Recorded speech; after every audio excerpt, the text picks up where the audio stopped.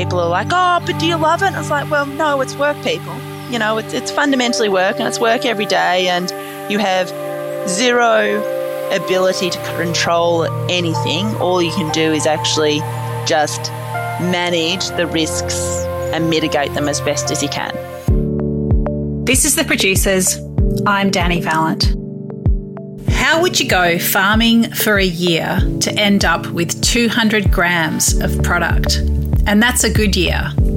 That's life for saffron farmer Gamilla McCreary.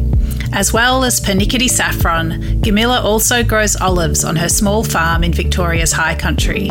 She's always been connected to the land, and especially this part of northeastern Victoria, but Gamilla trained as an engineer and worked in Melbourne before buying her 12-acre block.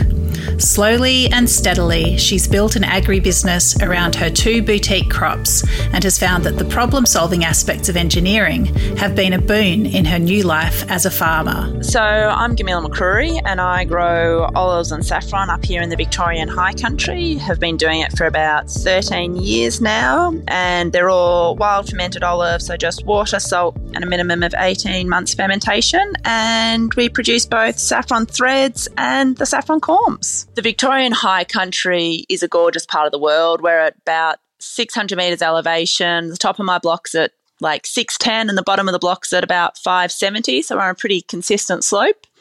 It's a little rectangle that was divided out in 1856, so it's 100 metres wide and 500 metres long.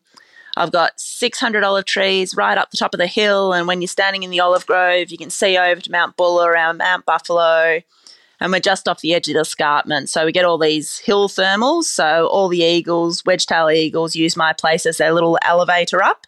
So you can be in the olive grove watching your wedgies go round and round and round, up and up they go. So it's a gorgeous part of the country, and, you know, it's generally blue skies, sunshine and gorgeous most days of the year. When she was a teenager, Gamilla and her mum travelled from orchard to orchard picking fruit. Though she went into a different industry, Gamilla wasn't hard to talk into buying a piece of productive land. What exactly to do with it was the next puzzle, and how to make the farm self-sufficient has been a long, careful journey. So I'm an engineer by trade, but grew up, mum's a gardener. We've had fruit horticulturalists in the family for a number of generations, and I spent all of my teenage years itinerant working in the fruit picking, vine, vineyard scene in sort of southeast corner of Australia.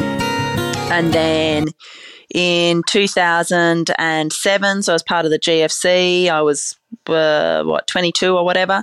Mum was like, you'll see another 2 recessions in your lifetime. You should buy country property, which is slightly hilarious as we come out of COVID and country prices having, you know, skyrocketed by like doubles and silly figures like that. It's never good when you get proven, mum gets proven right. And so spent a number of years trooping around country places. And this was a deceased estate that one got saw in the Weekly Times on the Wednesday, came up and looked at it on the Saturday, and the auction was the following Wednesday night. And I'd just broken up with my first serious boyfriend, so I didn't really care and didn't really have any main reason for being in Melbourne on weekends anymore. So I went, yeah, sure, I'll buy it. Okay, problem solved. I stopped having to get dragged around on Saturday mornings.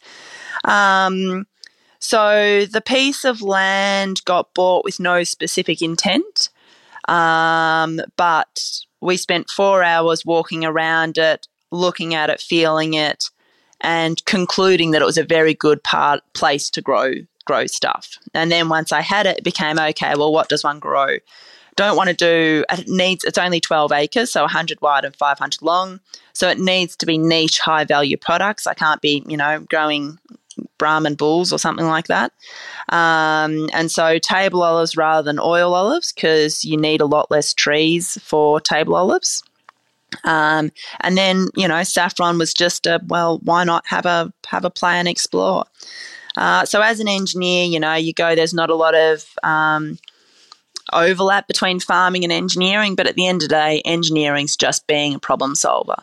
And it solves, you know, problems for people is fundamentally what engineering does. And so there's a lot of that thinking that overlaps into farming around how do you manage your risk, how do you solve your problems, how do you achieve what you're trying to do with the equipment that you've got without having to buy more equipment. So it was a useful base degree, really, even if it does seem rather random. So I spent 10 years working out of Melbourne and commuting up the Hume on the weekends to establish the farm. So the problem with horticultural tree crops is the lead time from planting to getting food. So I planted the olive trees over sort of 3 years because I was young and money was tight and those sorts of things. So you can't go throwing money in. You've got time on your side when you're young. And then it takes 10 years for an olive tree to start producing its full commercial quantity. And then when you're then talking about the fermentation process of the minimum amount of time for a Kalamata is about 15 to 18 months.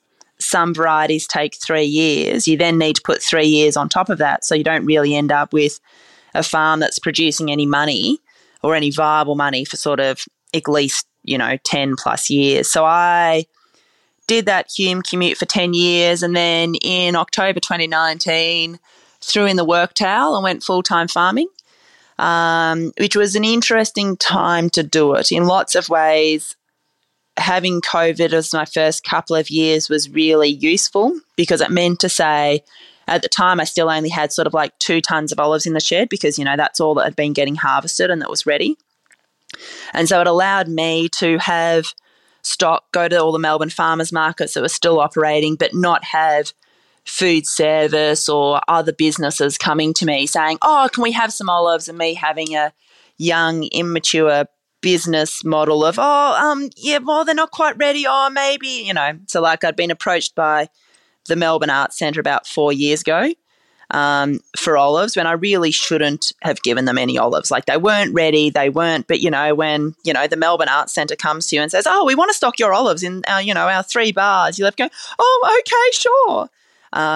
So for me, having COVID and not having any of those demands or pressures was really useful because it allowed me to get stock backpiled into the shed with enough age and enough flavour that now that as we come out of COVID, I've actually got enough stock to sell and enough maturity in my business confidence, for want of a better word, to say, yes, no, sorry, you can't, but sure, come back in another 18 months and we can have a conversation.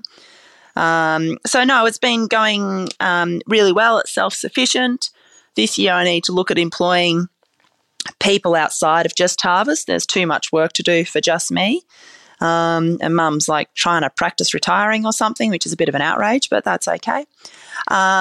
So yeah, it is what it is. And between both the farm components of like the saffron bulbs as well as the food components of olives, and I do a bunch of value adds. So I do pickled cherries and pickled blueberries and, as I said, bergamot saffron curd. So all of those products fill in niches and flesh the business out really nicely. With 2 crops on different cycles, Gamilla's seasonal rhythms are subject to periods of intense busyness, a short but welcome period of rest, and of course, more than half an eye on the weather. So this is conversation happening in January, and the olives have just finished flower and fruit set because everything's about 6 weeks late at the moment. So normally our olives would flower in late October, November. They'd then go into fruit set, and harvest for us starts with our large green Spanish varieties on about the 1st of April and goes for 8 weeks, with our last variety being our Kalamatas. And we're always juggling ripeness levels and frost levels to get the Kalamatas off before that first week of frost at the end of May or the start of June. And then they go into pruning land and winter dormancy land and all those sorts of things. And then the saffron is just in the moment getting lifted and divided. So saffron's a bulb or a corm, and they replicate. So every 4 years we need to lift them up and divide them. And so we're doing that at the moment so we can have a good look at them and divide them out into their different size quantities and put them back in the ground. And so they all need to be back in the ground by February. And then we should see little green tips, give or take, depending on the weather, in late March, early April. And then they flower for about 4 weeks from about the 3rd week of April into May. So basically April and May is our chaotic time of the year. And then once they're finished, they grow for the rest of the season, then die down in late spring. And then throughout all of that, there's all of the olive ferments to maintain. So kind of like wine fermentation, you need to do your barrel top-ups and check them and make sure they're all going in the direction that they want. And the warmer it is, the more maintenance and support they need, and the colder it is, the less. So August is a lovely time of the year. I actually get to go on holiday because it's too cold for anything to be happening. Saffron is a tricky plant to grow, and Gamilla still sees lots of opportunities for education to help consumers understand how best to use it. Put simply, saffron makes the yum factor. I was a foolish 24-year-old when I bought this place and had done a little bit of reading and came home in December and went, I've bought 100 saffron corms, at which point Mum was like, but why? And I've spent the last 13 years trying to understand it both from a growing and farming perspective as well as a culinary perspective. And so it's a very finicky plant to get it to grow and be happy and year on year and get it to flower every year. And it's really weather dependent and soil dependent and all of those sorts of things. There's a bunch of tips and tricks that I've kind of grasped and learnt as one's gone along, but you actually have no idea what your corms look like until you're on your hands and knees starting to dig them up, which we started 2 weeks ago, and everything was looking really, really good. There's been very little disease, even though it's been as wet as it has. And then from a culinary perspective, I don't think I'd ever used saffron before I started growing it because we're plant people, so we just come at things from the plant perspective. And I, like everybody else, thought that it made stuff yellow, and couldn't understand what the gist of that was, and then spent a number of years using it on rice and potatoes and not understanding that either. But now what I've learnt is that saffron makes the yum factor is the easiest way to describe it. It makes things delicious. It makes people go, oh, can I have some more? So it actually works as a flavour enhancer. So like salt, you don't want to taste it. But its absence will just leave your dish a little bit flat. So yesterday was my birthday and I had a bunch of people over, and I do a bergamot and saffron curd because I've got access to a local grower up the valley from me who grows fresh bergamots, which is fantastic.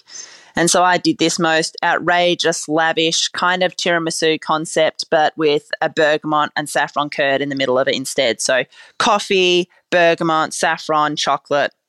It was outrageous and delicious, and it definitely had the yum factor. So that's what saffron does. Saffron is a premium spice bound up in romance and legend, but it's often not well understood. Gamilla explains what a saffron plant actually is and how the spice strands are harvested and dried. So saffron is a bulb, so it grows underneath the ground and then emerges in autumn with little purple flowers. And so these purple flowers are about, we'll do metric rather than imperial, sort of like 3 centimetres big at maximum. And inside that purple lilac flower is 3 little red stigmas, which is the girl part of the flower. And that's actually the saffron spice. So you go out and you need to pick your flowers. During our peak flush, we pick twice a day. So we pick at about 9:30 and we pick at about 3 o'clock. And that means to say we're getting the flowers at their optimum level of openness, and they flower. So you pick your paddock completely clear of flowers, and then the next morning there'll be flowers again. So they're growing at that kind of rate. And then we bring them up to the processing shed and we need to peel the flowers open, pull the stigmas out and then dry them. So it's about 150,000 flowers for a kilo of saffron.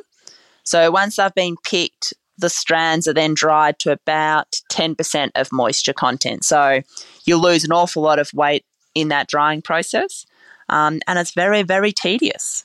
But it looks pretty, but it's tedious. So last season was our biggest to date, and we probably got about 200 grams, maybe just a bit over. The year before was 60 grams. So God help me next year if we have the same level of multiplication, we'll be cutting close to the kilo. Growing is one thing, harvesting is another. But none of it means much unless the product gets into customers' hands and mouths. How did Gamilla hit the market? So farmers markets was the main initial avenue. And the reason why farmers markets are good for lots of reasons is you get instant feedback on your product. So, you get to actually watch people's facial expressions and eyes, and that tells you an awful lot about how they rate your product, regardless of what they then say about it. And so when I started, I've been going to markets now for probably 6 years, I think. And I used to just, do like 2 a month. And because there was 2 main table olive businesses up here as well, I couldn't get up into the regional market. So I was doing all Melbourne markets, which was fine because I still lived out of Melbourne Monday to Friday. And then as lined up with COVID, all of those guys retired, which was fantastic. So now I'm the main table olive producer up here with no competition, which is a lovely position to be in. And still doing a fair bit of markets, but now mostly regional rather than Melbourne, because if you don't need to travel, why not? And the other good thing about markets is it gets the product in people's mouths. They get to taste it. So then when they see it on a shelf or on a menu somewhere else, they're like, oh, yeah, that was really good. And that's, the good thing with farmers markets. Now I'm kind of at a lovely situation where people, stockists, whether they be restaurants or shops, are reaching out to me at sort of a lovely, consistent rate that's kind of lining up with my escalation, so I don't need to go and hassle people, which is good. And one of the main Melbourne food restaurant distributors, if you want to call them that, works with a whole bunch of restaurants to get them the best produce possible, has just taken on both the saffron and the saffron extract. So hopefully we'll start seeing a bit more of that in Melbourne restaurants in the next 12 months, and I'll go down and do some talkings and do some saffron masterclasses because I didn't realise how poorly saffron was understood by the trade when I started. So there's a fair bit of education work to happen in that space still. Saffron is expensive, and Australian saffron is more expensive than the Iranian product that dominates the market. Part of Gamilla's project is to explain where the value lies and educate cooks how best to use it. So I wholesale into food service at $160 a gram and retails at $240, and those prices sound outrageous in comparison to the Iranian prices. Iran produces most of the world's saffron. They can produce it at the price they can for several reasons: land cost, labour cost. There's a fair bit of government subsidies to keep people, kids especially, on farm, not growing opiates and not joining Taliban. But my take around saffron, or my saffron specifically, is it's a different product. You're using 6 strands per litre of product. So, I do like a dulce de leche caramel that's, cooked for 48 hours with saffron in it, and you're using 6 strands per litre because you don't want to taste saffron. It's actually medicinal and iodine-y. For some seafood dishes, that's appropriate, but really you want to use it like salt, where it just extends the flavour in your palate, fills your whole mouth really beautifully, and it pulls things in balance. So it pulls your highs down a little bit, and all you have is this really perfectly balanced food experience. So, and then we have a saffron extract, which saves people needing to grind and soak. My pet peeve is seeing whole saffron strands getting thrown into dishes on TV. And when I see good, well-known chefs that have a lot of consumer pull or reputation, just like throwing saffron strands in a dish, when you use them whole, saffron actually has like a little waxy coating on it, so it's quite impenetrable to a liquid until you break that open. So when you throw whole strands in, you're getting less than 5% release out of it. They really need to be ground and soaked. And the Iranians, I've got some Iranian friends now because a mate's married one, and when you listen to how they use it, it does get ground up in a mortar and pestle, and it's actually best to grind it with sugar. It grinds up better into a finer powder than with salt, but you can grind it with salt as well. They keep it in the fridge because when you keep it in the fridge at a lower temperature, it stops it oxidizing, so you keep better colour. And, it gets used in very, very small doses. So my price point is, well, if you're actually using it properly and you're using it for what's intended and you're getting full release out of it, paying $160 a gram as wholesale versus, $19 a gram for Iranian and only getting 5%, you're actually at about the same price point. There are so many different aspects to Gamilla McCrory's farming life. Which parts does she love, and what tasks are the most tedious? Scraping the pot after making bergamot saffron curd is a pretty good highlight. And one gets slightly overdosed on like curdy goodness. Saffron lifting is probably one of the more annoying things, and that's just because you're lifting, thousands of corms, and you're on your hands and knees, and it's in January, so you need to get out there at 6 a.m, otherwise it's too hot in the paddock too quickly. But it's farming. People are like, oh, but do you love it? And it's like, well, no, it's work, people. It's fundamentally work, and it's work every day, and you have zero ability to control anything. All you can do is actually just manage the risks and mitigate them as best as you can. Like, the weather that we've had this, basically from June, July, has been awfully wet, awfully cold, awfully dreary. There's another grove that I like to pick down at Yakandanda, and their soil is so sad that it just held water and had water sitting on it for about 6 to 8 weeks, at which point the olives are now really sad because they've lost all the oxygen in their roots.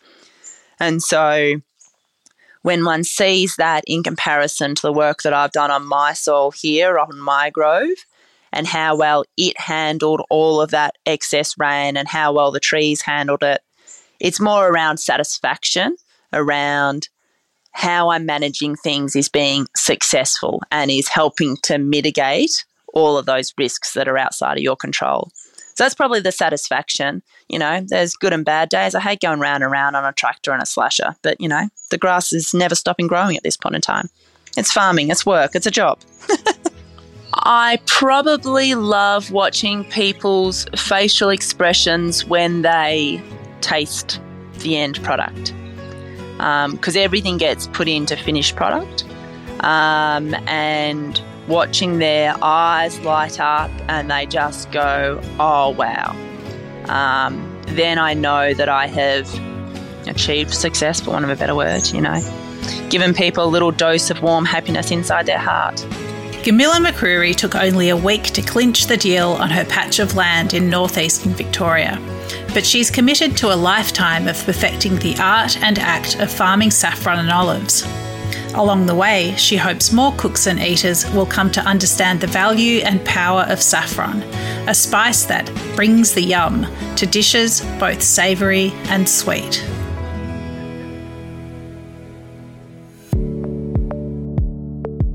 This is The Producers, a Deep in the Weeds production. I'm Danny Valent. Stay tuned as we talk to some of Australia's best farmers, makers and growers. Follow us on Instagram at Producers Podcast or contact us via deepintheweeds.com.au.